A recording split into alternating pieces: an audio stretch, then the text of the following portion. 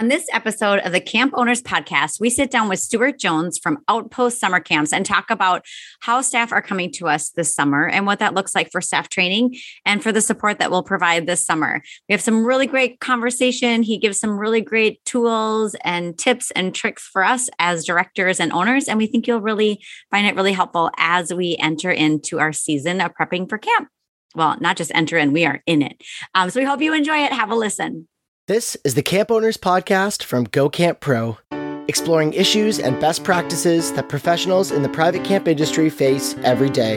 You can find our show notes at gocamp.pro/ownerspod. This Go Camp Pro podcast is brought to you by Camp Brain. Camp Brain blends easy-to-use registration and management software with thoughtful customer service.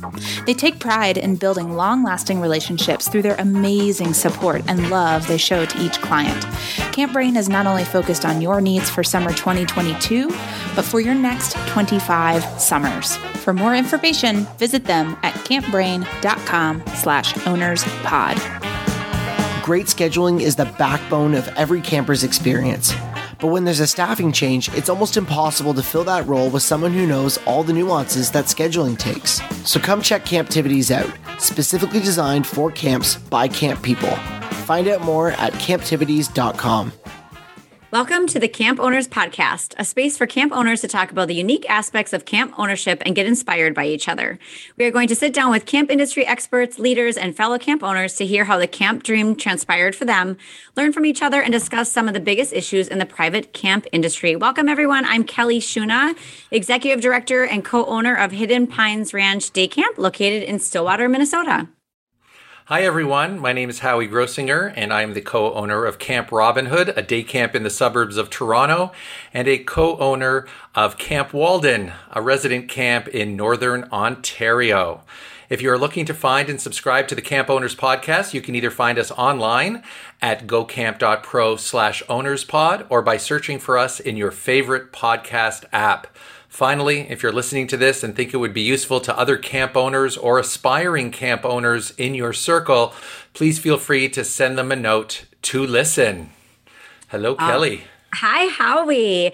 I feel like this is just meant to be because our guest today is a Camp Brain user. So it's very fitting that our sponsor, Camp Brain, is the first one that we mentioned today. So we want to give a big shout out to them. We're so grateful that they're sponsors of our podcast.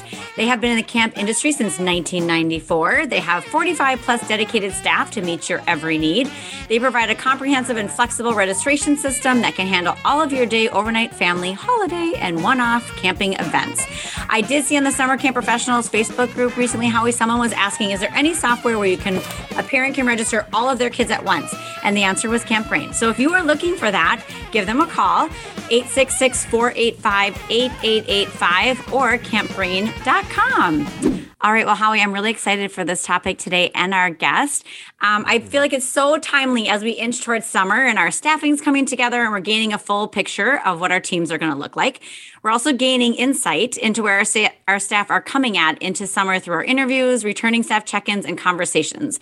Similar to last year, we're realizing that our staff are not the same as they were prior to the pandemic, nor our campers.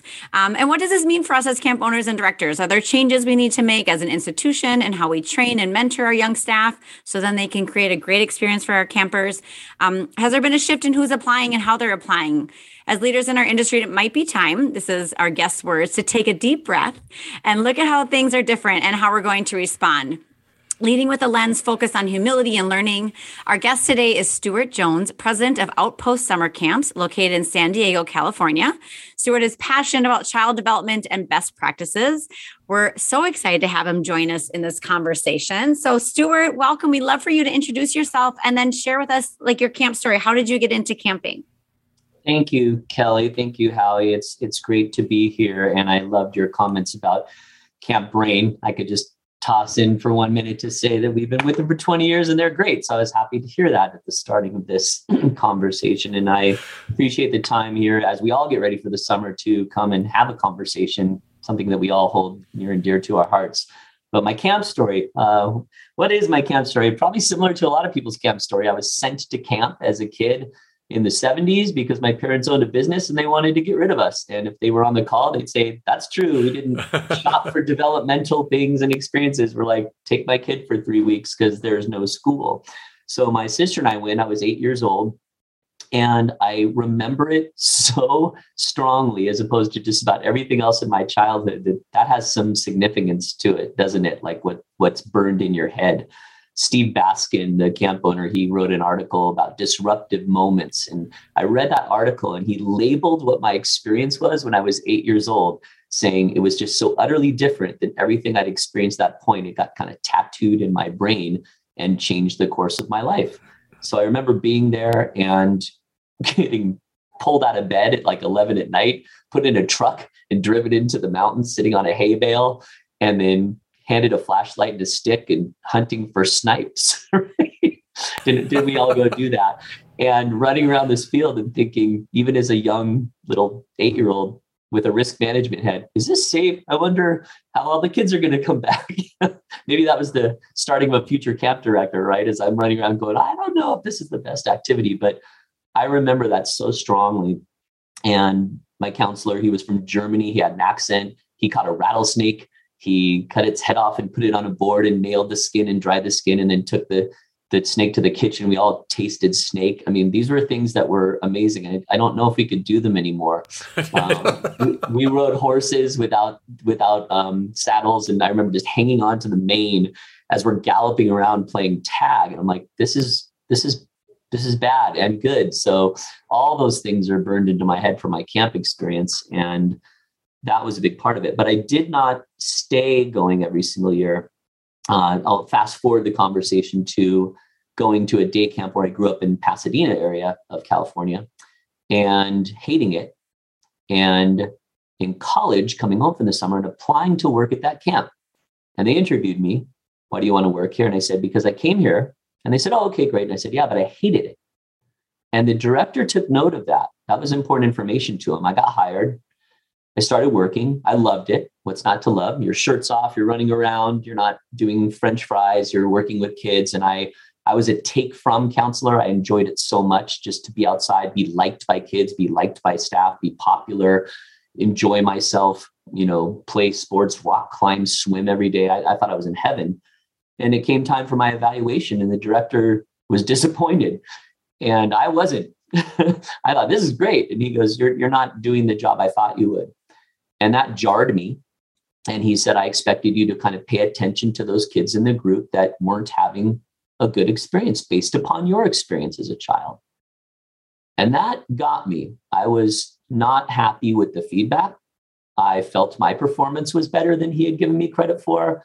I went to a party that night and a small group of staff were bad-mouthing him and a larger group of staff held him in high regard.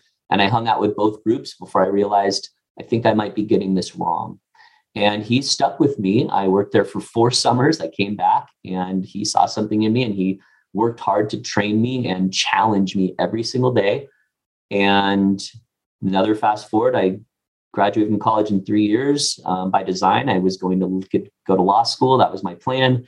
And I ditched it all to work at summer camp because what was happening there was just so significant. I could not get my head around it.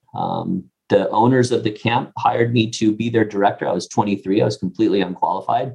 And I went to a conference in 1984 and saw Michael Brandwein for the first time. And that blew me out of the water because he put words and labels and concepts to everything that was important about camping to me. It just absolutely lit a fire under me.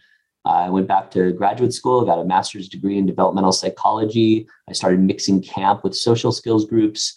And at 30, I left kind of the best job in day camp there could be anywhere in the country with these great family people with all the supports that you have and moved to San Diego and started a day camp from scratch. And we are celebrating our 20th anniversary this summer. And we're one of the largest private day camps in the county of San Diego now. So that's my camp story in 5 minutes in a nutshell. So wow. Fast version. So, yep. I think every insurance broker who heard the story about the saddleless horses and the snakes is probably, please don't ever do that in 2022. I totally get that.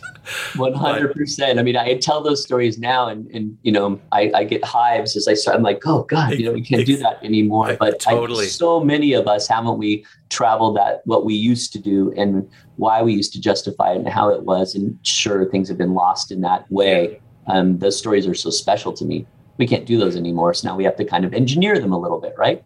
We sure do. We sure do. And I think that your story, resonates with me personally because of sort of the indelible moments that a counselor or a trainer, or depending on what stage in my camping career I was in. And, to this day, your Michael Brandwine reference, I remember the late 80s, Michael being at our camp up here in Canada doing training. And to this day, the staff that I was in that session with, who are now 30 years removed, were parenting their kids with some of the phrases that Michael would use around the key system or all those things. So, whether it's the counselor who makes that indelible or have that moment that Steve Baskin is talking about, or being in a training session with a incredible person like Michael Brandwine, or even ourselves who deliver camp training every year, we can't underestimate the value of those moments. And Stuart, I think your journey is a great. I'd like to think that you probably share that with your staff a lot, which I think we all should be doing on a regular basis, because they think we just sort of came onto this kind of haphazardly in some cases. So thank you for that. Kelly and I are super excited to jump into talking about the topic. And I think that for us, there's been so much happening in the last 2 to 3 years. And, I guess our starting point is to hear your thoughts and your perspective on how are young people going to be coming to camp differently than they have in the past. I mean, if you think about how you came to camp when your parents sent you, and then the kids you saw as a developing camp professional, till now being a seasoned camp owner director, I love the stuff we've talked pre-show about this stuff, but with our audience, what are some of your thoughts on that to get this conversation going? Sure. And I really like the way how you phrased the question about how are they coming differently. And I guess part of my comments start with our conference with the Western Association of Independent Camps, a WAKE conference, kind of post closure in 2020 and then rebooting in 2021, and everybody gathered. And people kind of got their butts kicked this summer. And it was the first time I'd seen that across the board for everybody, where everybody was really processing what it was like. So there's consensus. It was different. The kids came differently. The staff came differently. And I'm not in any position to start labeling exactly how or why that'll work. I think we're all sorting out what we're looking at and if it's permanent or not. But maybe we can start around the idea that, yeah, something's different. I mean, let's agree to that, right? And I think in the past, camps are both taking credit and guilty of being confident in that we assemble all the kids and we assemble all the staff in our community. And we've been doing it a long time. Me, 20 years with my camp. Howie, 75 years with your camp. We're good at this. Like, everybody shows up and we know it's going to work. We know that we're going to build this community. We know there will be great outcomes. We know there will be joy. We know there'll be learning. I think that collective confidence got tested a touch when everybody showed up. And we're thinking, we're doing all the things we've always done so successfully, and they're not working the same way as successfully as we thought. And I think it's easy for us to say, it's all the pandemic, it's the mask, the pandemic, it's this. But I'm not sold on that in full. I think we're having some shifts that are in addition to that. And I think that one of the things that we could all do, and I talked about this with Kelly, was take a deep breath. And we're not really great at that as camp directors. We usually just go people, right? We've got all the hard things we have to do with the day and the program and the food and everything that we're doing. And then we've got the soft skills of, like, this is what it looks like to connect with kids, but really taking a huge pause and saying, what are we working on here? What are we focusing on? I think that's where I'd start.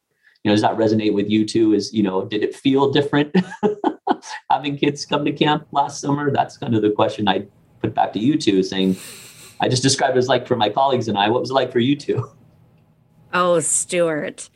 Oh yeah, I had a moment, many moments, but I know there was one moment during the summer where I was like, yeah, Peter, maybe just 6 years is good. Like maybe this is just, this might be it. It was hard. My leadership team had to pull me out of a deep, dark, toxic sludge hole because I was taking everything on of everybody's everything. And it was hard. Yeah, it was a really, really, really hard summer for me, for sure. I won't speak for Howie, but yeah, I'm in the same boat as your wake friends. It was tough. Yeah, I agree. I think that, I think we can all agree there were those moments of taking a year off for those of us I know who chose or were forced to take a year off in 2020. There definitely, we've talked about this before, those moments where we just walked and the sounds and the sights of all the joy and everyone returning to what we've become accustomed to was emotional and wonderful. And I hang on to those all the time. But there was just a different sense of feeling we needed to be everything to everybody in a way that we've never had to be before, whether it was fulfilling public health requirements to, restoring confidence in parents who were sending their kids to us who went through some really tough times with online learning and isolation, not to mention, and again, we're going to get into this, but just the need to support staff and feel like, are we giving them enough to do their job? And what is it, are the demands we put on them prior to the pandemic even reasonable now, given what they've all been through? And I think that that's something that I'd like to explore as well. Having said that, I think Kelly and I and Stuart, I'm curious about some of your thoughts around it. We needed to go through that in some sense to know how we want to deliver the beginning of training and how we're going to express sort of the care, concern, and support we're going to be giving to our camper staff and parents, etc. So, yeah, I think we can all relate to that in a big way. Good. And I liked your comment about being everything to everybody. On one hand, we've always been that way at camps. We are so responsible, especially resident camp, when they move in with us, almost, in loco parentis, which everybody said. It doesn't mean the crazy parent, right? It means in place of parents, but the responsibility of serving all the different populations at the same time makes every camp director in the country, in the world, need to be multilingual, right? You need to speak parent and speak staff and speak child and speak director all fluently, or so you're going to not succeed. And I think that's one of the things that drew me into the industry, is going, this requires so much of me. I'm really challenged across the board. Most of what we've been trying to do is building on what we were already trying to do pre-pandemic, and that's focus on the construct of motivation.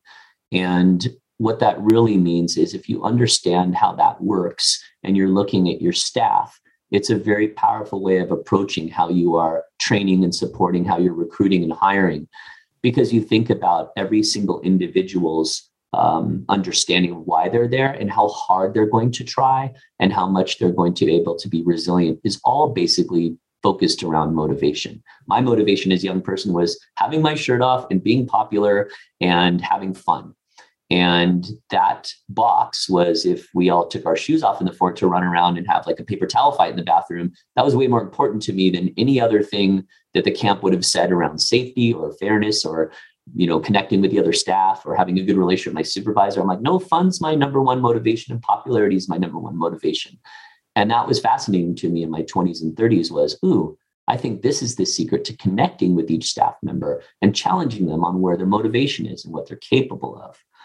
If I made a list of what I wanted to see from staff coming this summer, it would be, I'm going to tap into whatever powers I have to show up prepared, to manage my mood, to be intentional about the little spaces in camp, to bring energy every day. We used to be able to create an environment where 90% of our staff members would show up and believe in that and try that and do that and join in that collectively together. Like, it's campfire. Let's all make sure we bring the energy, and they buy into that 100%. For day camp, be on time, be 5 minutes early, have your game face on, be ready to leave stuff at the door, and come in and work. And I think what happened this summer differently was people were a little broken and damaged or off or under-resourced showing up. And so that provided, what do we need to do to get them ready to be motivated more than we're going to do all the things we always did to be motivated. And that all comes down to me for trust. And that's where the work needed to be done on our end. My wife is the owner of the camp with me. She's a clinical psychologist, and we really focused around, will they trust us to then be motivated? Will they see things in us during the recruiting process, the interview process, and the training process that allow them to go, I trust these people? And those are things that I think I can bullet out that we've done pretty well.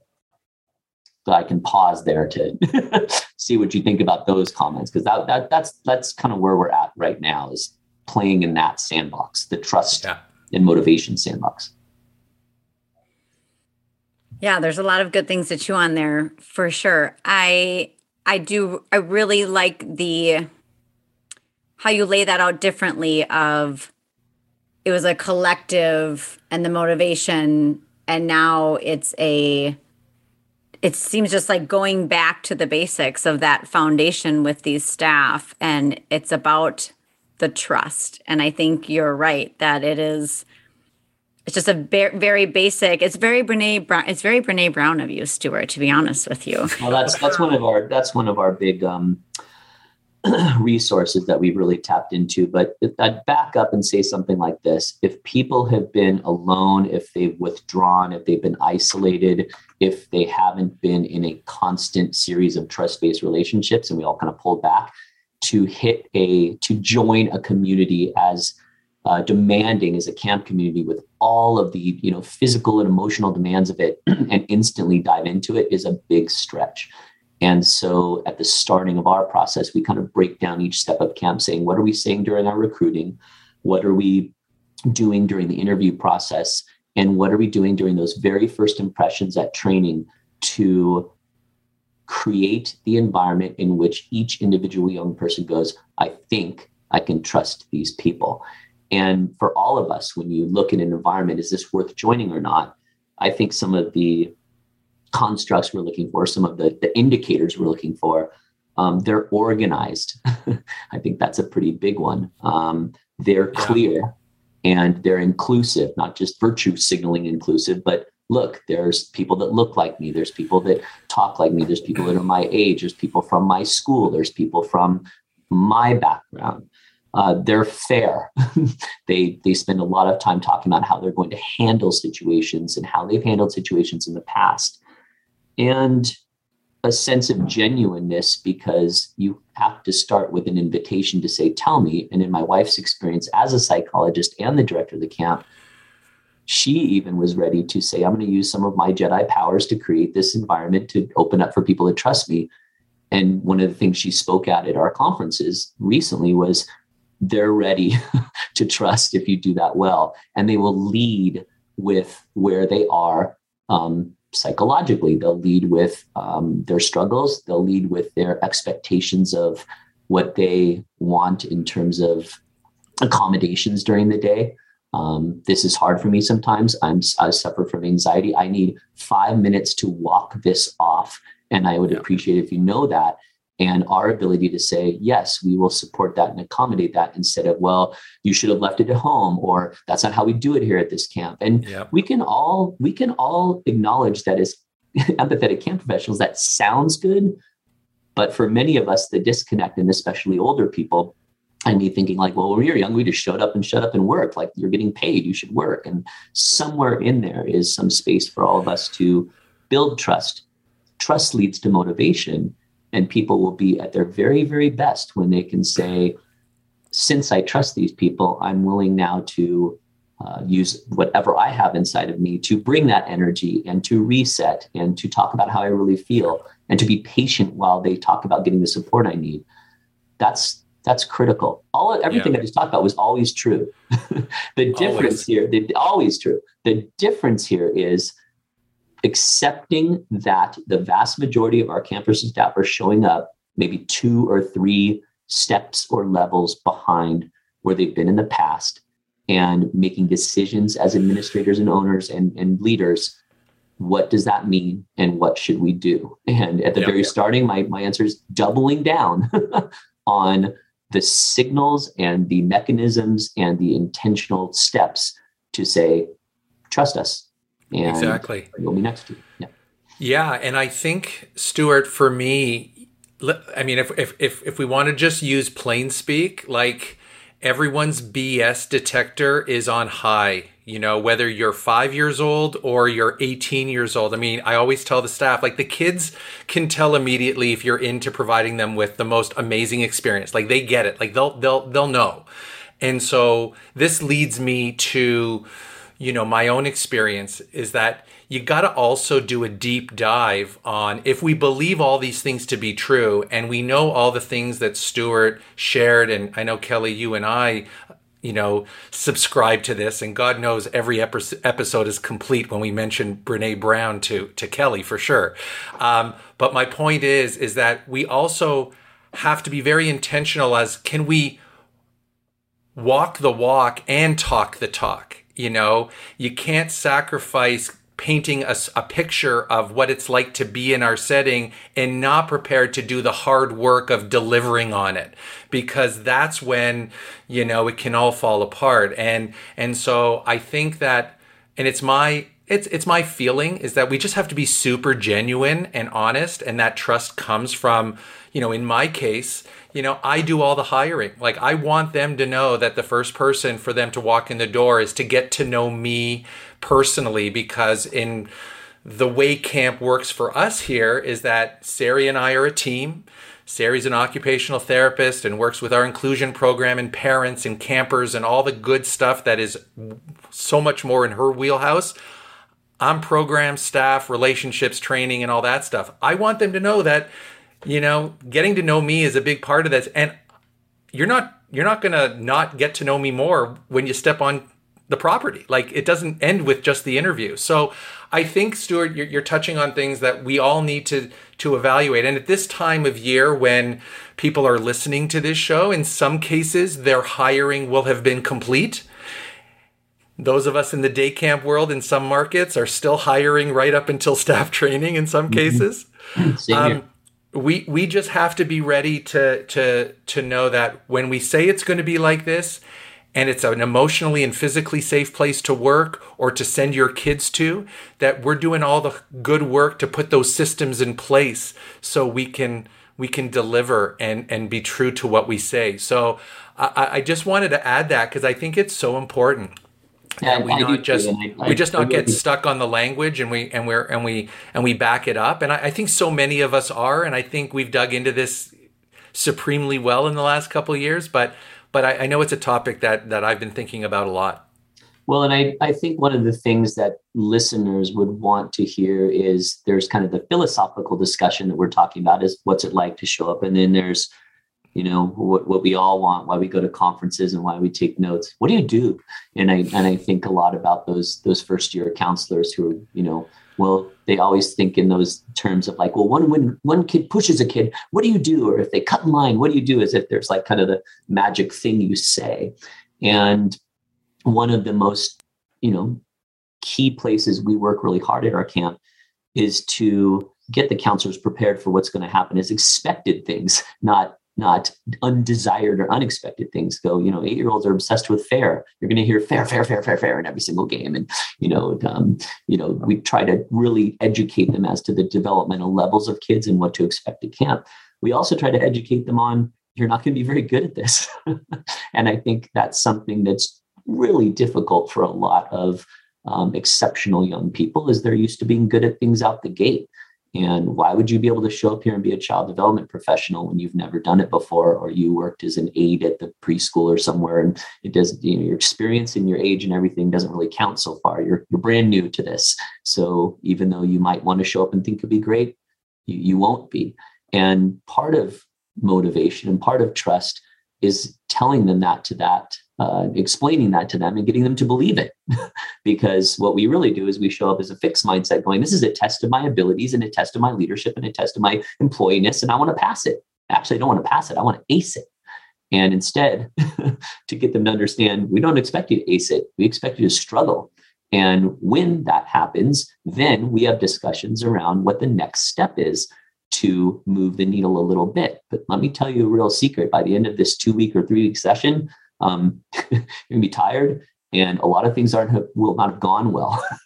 And that's how it works here. And when we have our other staff join us who have been here before and go, that's exactly how it works, for credibility and tell their stories, that goes a long way. We've had to triple our amount of meetings and group and have them talk about what's going on. And camp directors hear that and go, when can we do that? We don't have time to do that in a day. We're barely able to do the breaks and lunch for day camps. We're barely able to structure, time off for a resident camp. And my answer would be, you can do it. And then you get the eye roll and they walk off. But like, we did it with great pain. We shortened our day. We built a lot of different mechanisms. We overhired staff. And again, people could listen and go, we can't do that. But you can, and you have to. That would be my opinion. And it makes all the difference in the world to still be viable when we're trying to create these communities pop up with all the intensity around them. We have to design for that. And I don't think that's going away anytime soon. Yeah, that's one of the most intriguing things that I walked away with from our conversation and prepping for this show, Stuart, was your ideas or thought around kind of that reckoning as an industry of taking a step back from, well, that's how we've always done it. And that's how it works. And like you said, like, you can't it doesn't work to take 5 minutes to just take a walk around camp, and you got to be supervising. But it's that, I think, is worth the pause to say, it isn't how we've always done it, but how can we do it? How can we make room for those meetings? And like at our camp, I'm really boosting our leadership team and our support, and using counselors that maybe wanted to come back but can't come back for all summer. So, okay, you're going to come for 6 weeks and you're going to be a camp specialist, and you're just going to be supporting our staff in different ways. But I think, I just really think that's good food for thought for all of us about what do we need to reevaluate, as just because it's always been done. How do we need to change that this summer, or what can we do to make some of those more meetings and support and conversation happen for our staff? If you think about the communities that we build and how we build them, one argument would be that we've always been in a intense space, and maybe we've all been a little bit over our heads. 2 comments on that. One, how can every camp in America not have a mental health specialist on staff?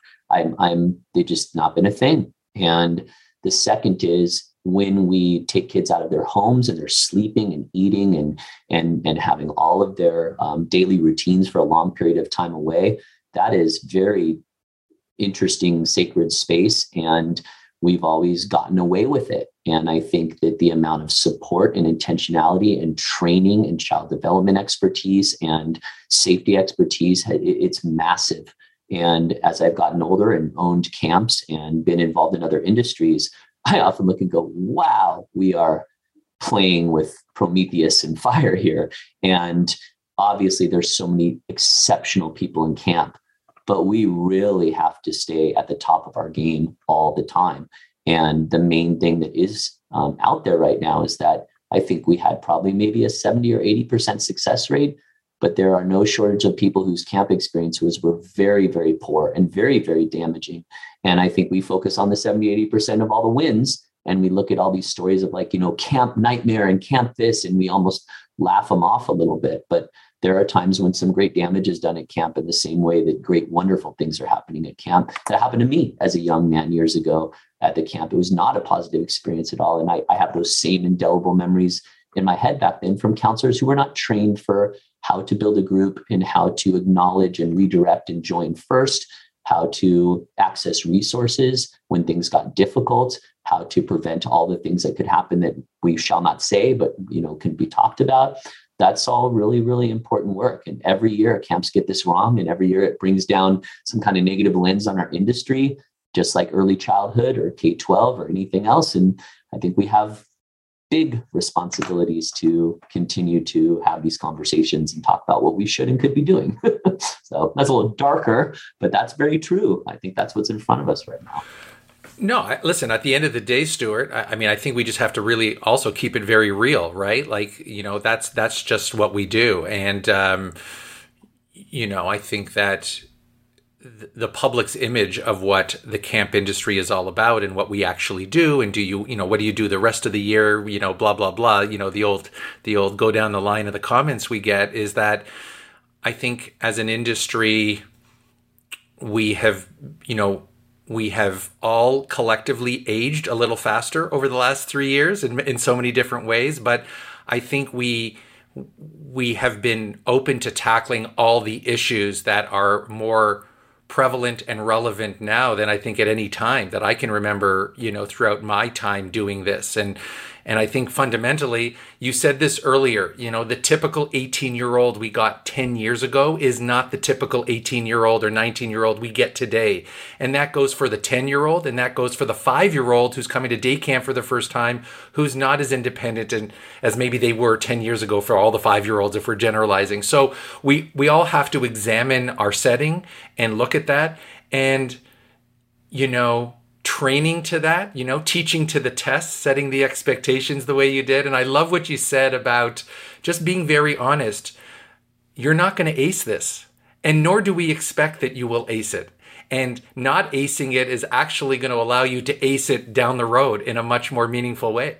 And I think that is like the key thing. And as someone who is very sports focused and I've coached a lot over my time as previously a high school teacher and as a community coach in sports, is like, it's the journey of not getting it at first and then being there to realize that you actually can do it. Those are the things that came to mind when you were sharing what you've described as the dark part of our conversation. Well, and Howie, it's so funny. I'm just smiling while you talk because two things that resonated with me deeply. The failure now, and that's kind of the big buzzwords is, failure leads to success, but the experience you have now, because failure can really still trigger people. And I'm going to stick with experience. The experiences you'll have now being unsuccessful really do build to later success. Athletes really understand that. And we've been hiring more athletes than ever because the entire thing is failure. I don't know how to do this yet. I can't throw it very hard. I don't understand how the technique works to hit or jump or run or execute or work as a teammate. You're used to failure. You're also used to coaches being like, you're not there yet, just over and over and over, and endless practice. Well, those skills translate really nicely to camp. They really do, because we basically use the analogy to say, this is exactly like anything else you've ever worked at. You have to earn it, and you have to learn it, and you have to practice it, and it's really hard. And that appealed to me as a younger person, where the director that I mentioned earlier kind of pressed me going like, you got lots to be better at if you're interested. And I was. One of the things I wanted to offer today to people was a technique as a leader that I will work with our directors and counselors and even kids. And it's just really a simple two things. And I prefer the simplicity of quick, accessible tools and techniques at camp. And it's work backwards. And what work backwards means is I'm walking around with one of my younger directors, maybe 24, 25, and they're new in the leadership role. And we'll stand at any part of camp. It'll be archery or the pool or getting on and off buses, making any transition to dining. And I'll say, right now, there's a lost kid. What happened? I want you to work backwards. Look around. Tell me what you see. And they go, yeah, I can see how right now in this one spot, the counselor's eating and they're talking to each other and the kids are kind of wandering. He goes, I can see how a kid got lost. They go, well, let's just play out work backwards. We are now getting sued, or now there's a kid who's legitimately lost, or now there's an emergency. What would have, could have happened to prevent it going backwards all the way? And we work on that with all of our administrative team in each situation, but not just for the hard skills. I'm going to walk up to you at camp and I'll say, we just got a phone call. A mom wants to pull her kid out. He's having a miserable time. Which kid? Billy. They go, you're kidding. He smiles every day. I go, well, I'm letting you know that they're about to quit. And Billy's been in tears each night. And I want to talk about that. I want to work backwards. What happened? What does Billy not have that the other kids have? Well, he doesn't really have a friend. You're right. He spends all day faking it. And then he goes home in tears. I'm letting you know that now. Let's work backwards. What could and should and would have happened so that Billy isn't going to be in this situation. And now we have a brainstorming opportunity. So that's been a valuable professional development opportunity. I want my directors to worry professionally. I want them to be anticipatory of all the things that could happen, working backwards all day long. Could something bad happen now? Will something bad happen? Well, it's more like pretend something did, and not always bad, but undesired. Yeah. Same thing with the counselors. I'll tell each one of our unit directors has 6 senior counselors. We do a early, pretty in-depth evaluation where the 6 counselors are rating the assistant director. Every single year, since 20 years I've been doing this, at that 1 week, 2 week mark, the young assistant director gets the feedback. And I say, before we even look at any of the feedback, what do you expect these will say? And how has your performance been, et cetera, et cetera. Each one of my assistant directors will say, I don't really want to bother the groups during the day. I don't want them to feel like they're being watched or corrected or anything like that. And all 6 of the counselors go, I wish you'd spend more time with my group. I wish you'd give me more advice. We do this every single year. This begs the question, if you know this happens every single year, why haven't you designed for it or got into it? I go, trust me, I've worked really, really hard on both groups to say, this is how it works. But in practice, every year, those young directors avoid all of the coaching and supervisory and help opportunity. And the staff are like, come help me. But this is a big disconnect for our directors. That's a prime work backwards. How could we have anticipated it and done this? And it gives me good fodder at that first 2 weeks to do that. So Well, I just found my inspiration for the end of the show. That was really great. And I think, I think you laid that out in such a way that I think it would be very manageable for all of us to take that recommendation and find times in our day. And I think just the sheer fact that our staff want us as the perceived leadership and bosses of camp to have these moments from them. They're in it because I genuinely feel they want to learn, they want to get better. And I think these challenging questions and this exploration to the examples that you gave, Stuart, I think that it has a bit of a domino effect of other staff talking to each other and saying, hey, the conversation I had with Stuart today was really helpful. He made me think of this, or, Kelly and I had a really great moment, and they want it from that assistant director. And if we can afford the time, which I hope we can all do as directors and owners, when we do it as well, I think it's so meaningful and impactful, not just as window dressing, but as really motivational elements of them wanting to do better over the course of their time with us. Yeah, and I think also with that, Howie, is as you spend time in the trenches getting better at motivating and supervising, or I should say, creating the environment so people will be motivated, both intrinsically, like I'm showing up, going to try, and extrinsically, which is like, wow, my boss, my supervisor really is expecting things of me. I want to hit those marks. I think that's a very positive thing, like pleasing the coach, right? But this makes them do the work. What do you see?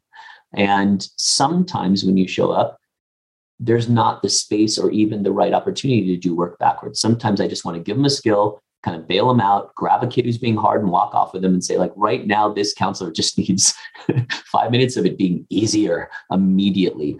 And for supervisors at camp to kind of tie this entire podcast together, I used to indulge in the teaching opportunity more. Ooh, this is a good chance for work backwards. I can have a quick conversation. I'm doing a lot more bailing out now. And I don't mean bailing out in a bad way, but just like, I need to make this easier on you fast before you burst into tears or break or quit. And then at a more appropriate time, perhaps we can have a little bit of a talk about what's happening. That's been a huge shift. And coaching my staff to be like, if you look and it looks hard, this might not be the teaching opportunity that we've talked about for a long time for you to do that. This is just going to be a pick 3 things and, bring them down from hard to medium or medium to easy as quickly as you can. We've overhired helpers and we've kind of doubled our administrative team. I do all of the data reporting for our Wake Association. And I look at the number of counselors and the number of leadership team and put them into a ratio for all 53 of our camps. And camps are adding more administrators and more supporters, whatever you want to call it, leadership team members every year. I think that's a good trend. I think that's a wise thing to do. And I think that camps who are running on the whole single director, all the counselor model, that's not sustainable. And not necessarily responsible, but I'll park those comments to the side in case, arguments start at the table. But that seems to be a trend that I think is very important in camp is let's source this a little bit more with professionals and leaders and managers and teachers and coaches and mental health professionals relative to the responsibility that we're taking on. Yeah. Kelly, we've talked a lot about that, this shift in leadership teams, this growth of leadership teams, the expansion of the resources and experts that we can bring on our teams to facilitate the support that we know we need to deliver. Yeah, I am planning to mostly, hopefully, just be walking around this summer and supporting, coaching, bailing out. I just feel like that's the shift that I feel for sure is I need to be around and available and have others doing that as well. I think always we're in our minds of, I don't want to have people like sitting around with nothing to do, but I think those days are far gone. And that's a part of that, how things are different is it feels like you can't have enough support right now. I feel like to just be walking around and noticing those things, Stuart, and having the ability to decide if it's a bailout or if it's a coach. But I think that there's such a need. It's also an issue. Sorry, Stuart, but it's also an issue of like when we invest in people and not stuff, which I think is a real trend now. Like we need to know that it's the people that are going to create the communities and environment that we want. And so while we get, and I think your point, Kelly, is so amazing, right? It's like we traditionally get bogged down like, but there may be an hour and a half out of their day where they're not actually doing stuff. But it's really about the quality, because it's the moments that pay dividends of the good people, the available people that serve you so much better than, counting the hours in the day and is everyone super busy every day. Now, obviously, budgets and resources and all of us are in different, positions to be able to allocate those things. But I see, as Stuart is suggesting and has said, we're hearing consistently that spending resources in people, and if we've learned anything from the last 2 years, it's not about the slip and slide. It's not about having more googly eyes in arts and crafts or anything that we're doing. Never has been, but yep, exactly right. Exactly right. It never has been. So yeah, I'm glad we're talking a little bit about that as well. Well, and I'm a parent of 5, so I'm a parent of 5 children, yeah, and so they range in age from 7 to 21. So I've got my hand in a lot of different developmental levels at the same time. And one of the analogies, I've taught parenting classes, unsuccessfully and successfully, and we worked with parents at camp every day. Did either of you have little Tamagotchis when you're, or in the 90s, your kids had those little tiny digital pets and they had the buttons, and the 3 buttons were basically kind of like sleep and food and love. And you'd tap them and they'd have the 3 levels. And this was, the first addictive viral device game, but everybody had those. And I think often of my 5 kids or the 1,000 kids at camp. And I think about if I substituted, sleep, love, and food, which are the basic needs that we still need to be really good at. And I've done a lot of talking about basic needs at camp. Well, what are the immediate basic need constructs of people in the camp community? And I think sometimes we miss this. But to me, teaching my staff and getting ready, does he or she have a friend? That goes for staff. I'm not talking about kids. The kids, of course, they need one, but staff. Does he or she have a mentor or leader or a path to somebody to get the resources and advice and support and help they need? And are they having fun? Is there any fun involved whatsoever? And so when we're talking to one of our counselors and I see this face of sadness or when I go, she hasn't made any friends here yet. Like, she doesn't hang out with anybody. They don't text each other after camp or hang out on their off time. That needs to be addressed now. That's like having 0 on the Tamagotchi on food or sleep. Is there a relationship with a supervisor, someone they can come talk to, if she connected with anybody? And that might not be their immediate camp director. There might just be a disconnect. As my wife jumped in, there was another one of our leadership team said, I got you. I'll pick up this one for a while. We can't expect each one of our unit leaders to be with all 6 successfully all the time. And then, did you do anything even remotely fun? And we will dispatch someone for a fun thing. Like if anything goes well at the end of the day, we're going to laugh at some point in some way. And they come back and they go, that wasn't possible. And I go, well, we're at 0 on that Tamagotchi. So those 3 things are critical in terms of kind of assessing where our staff are. And if one of those is at 0, sorry, but it died. That's what happened to the thing. It dies. You have to reset in like that. I think it's a really important analogy to think parentally and caretaker wise for staff in those three categories. And it's not, did you know where to go today? Did you do all the things? It's not an evaluation. It's simply friend, person to talk to about what's that can offer you something besides support, like a solution and some mastery and some teaching. And then, did you laugh? Because if you don't have those things, you quit college. And you think about those three things for every freshman at college is why they're all coming home. They didn't connect with a friend. They don't have somebody to go get support and talk to and anything from. And they're not having fun. Like it's, there's nothing enjoyable. They're going to last a month, maybe 3, maybe 6, and then they're out of there. So I think that's a very valuable thing. I look at our giant poster. I'm like kind of obsessed with all the names. Being like, we're a little soft there. That one's got 1 out of 3, 2 out of 3. I mean, that's an obsessive thing for me, is just how are all my Tamagotchis doing? My Tamagotchi staff. I like that, Stuart. I think that's a great tool. I was just at a conference and Sarah Kurtz McKinnon, she had suggested something similar in the way you're looking at all your staff, of like printing off a sheet and doing like a plus if you have really connected with that staff person, and a 0 if it was just like a, hey, how are you? Great. Like there was some interaction, and a negative if you haven't had a solid connection with that staff member, and charting that like pre-camp, during staff training, and evaluating constantly. So I think that would help us to have that radar on those basic things. I really like that tool. Friend, mentor, fun. Yeah. And it's very similar to Sarah's, and she's onto something wonderful, which is, and are you tracking it? And are you aware of it? And are you intentional about it? And I would imagine her being here saying that's your responsibility, to be aware of where you are. When we talk to our assistant directors, they will very openly say, I spend most of my time with Julie because it's a pleasurable mentoring and connecting experience. I'm kind of avoiding Billy because like it just doesn't go well when I try to talk to him. And you can quantify that. You spent 6 hours today with Julie and 0 hours with Billy. And when you really add it up, they're always shocked. I didn't know it was that bad. I'm like, well, that's you counted it, right? The quantifying is just very clear. Negative plus 0. I really like that. So Stuart, I'm a note taker. So I always like to make little notes. And I feel like you've really given us a lot of great takeaways. I had written down the friend, mentor, fun, the working backwards. I love telling them, like, you can't show up and be a child development expert. You just can't. So you're going to struggle. It's a lot of really, and starting with trust and really focusing on trust with staff training. Any other things before we move on that you really wanted to share with listeners today about this idea? I think my main one would be, if you're listening to this podcast, you're probably somebody who seeks out professional development. And I think the dirty secret of summer camp is there isn't any. And when I say that, I don't mean it super globally. We can go to conferences and we can watch our peers speak for an hour, and we can have bags filled with wonderful things, and we can buy some books from Bob Dinner and Michael Brandwein and everybody.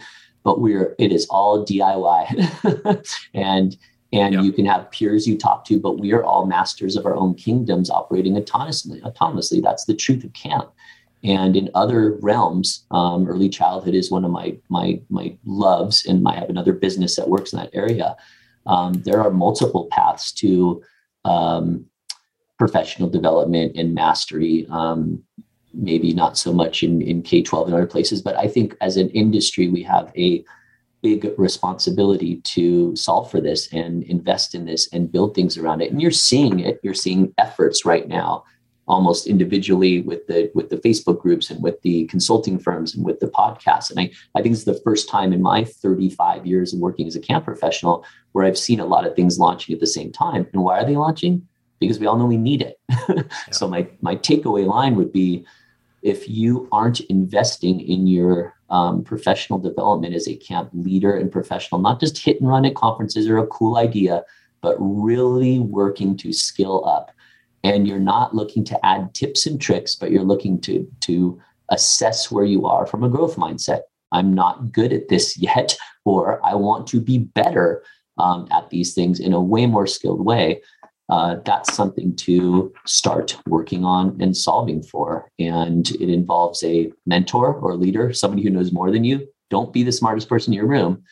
Summer camp is filled with humans who by design, default, owner, and their camp have to be and are the smartest person in the room. That is not a recipe for success anywhere for any reason. And I think for many camp professionals, that's goosh, because they're like, everybody counts on me. I'm the patriarch of this thing. And I'm counted on. I've been doing this a long time. I'm like, you sound you do not have a path to getting better or skilling up, and nor necessarily you seeking one. That's what's happening, in my opinion, at Wake and places right now, is everyone's going, I used to be the master of my domain. I'm getting my butt kicked. I'm like, right.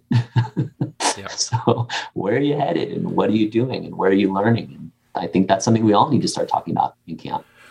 Well, that notion of a recipe for success is something that, I think we all continue to change the recipe. We evolve the recipe, and it leads us to my maybe not so good segue into thanking our second sponsor. Is that part of the recipe for success is having a good scheduling system for your overnight and your day camp. And we're on this West Coast kick, so we got Stuart in San Diego, but our friends at Camptivities are based on the West Coast, and we've had Ryan Rosen as a guest on the show, and we just want to thank Ryan and his team for supporting and sponsoring the Camp Owners Podcast, because their platform for helping you navigate the challenges of your own particular daily schedule is something that here at the Camp Owners Podcast, Kelly and I totally encourage you to check out. And the things they have on their platform, whether it's group scheduling, camper scheduling, rainy day scheduling, individual choice scheduling, you name it, the team at Camptivities can provide you with great resources to get that all done and get you outside where you need to be with your campers and your staff. So please let Camptivities help you get away from your desk and back out into camp. The team at Camptivities would love to show you what we all believe is the next big thing in camp.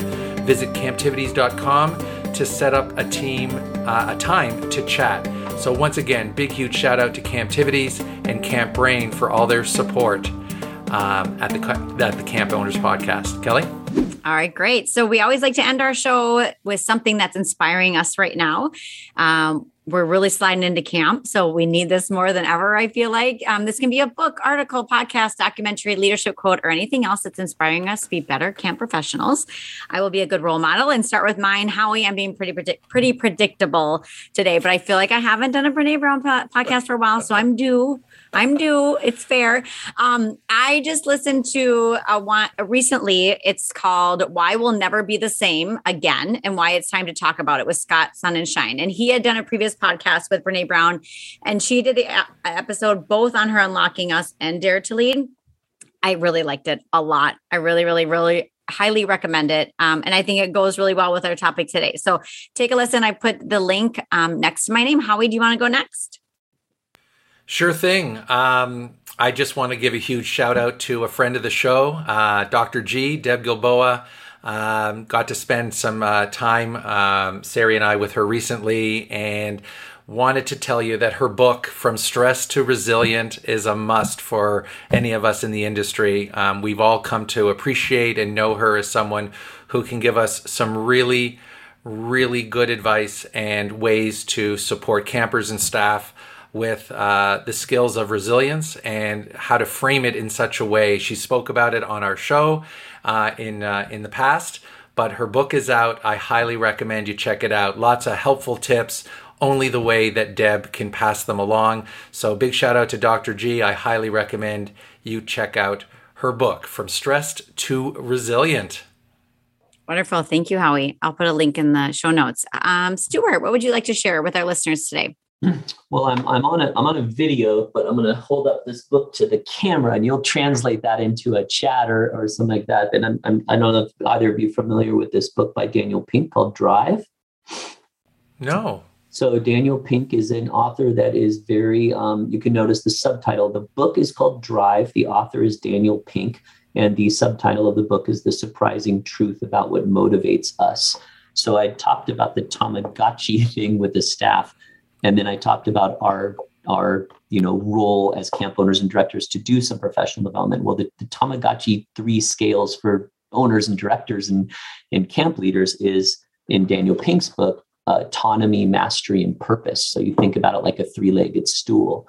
And boy, this just goes to camp one-on-one. Autonomy, like, are you in your own lane to be in charge of things? We grant autonomy 20-year-olds to be in charge of a group or a cabin to our, mid-level managers to be in charge of part of our camp, aquatics, waterfront, whatever, dining. So autonomy is a huge thing. You're in charge.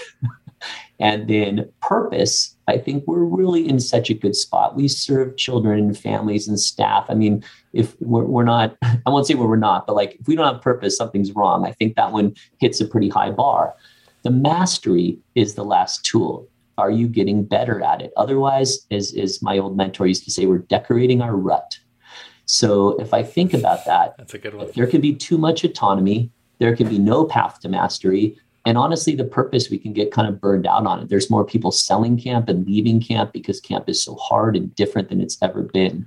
So the book really talks about those three things and talks about what they look like in the workplace. It's not a book just kind of blah, blah, blah, blah, blah. This is a workshop book with like things you can do as leaders to work within those three things. And it's been sitting here. I keep all my favorite books like literally within arm's reach because I want to flip around and grab them and look at them. Mine's all earmarked up. I've got Michael Brandwein's Growing Great Qualities in Kids right next to it because that's the most important book he's ever written. Those are his own words.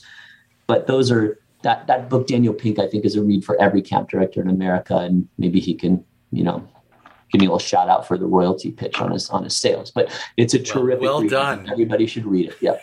So that's my inspiration for today relative to the things I share. Well, I tell you, Stuart is one of the better pitchmen of all of our guests we've had on the show. And we've done, I think, almost 40 episodes. So well done, Stuart. Thanks for all of that. Stuart, this has been a wonderful conversation. So insightful, so full of experience and just a real genuine view into how you and your team operate camp and your vision of the industry. And, it's so nice to meet people who are making a difference. And we wish you the best for this summer as we do everybody listening. So we want to thank you for joining us. If people wanted to connect with you, if they had a question on anything that you shared today, what's the best way for them to drop you a note? My email, which follows the standard, summer camp construct of first name @camp.com, which is Stuart, Stuart, at outpostsummercamps.com. That is the best way. And I welcome anybody to reach out at any time. One of my biggest beliefs, and I have the quote right above my desk. I can read it to you. It's actually from Albert Einstein.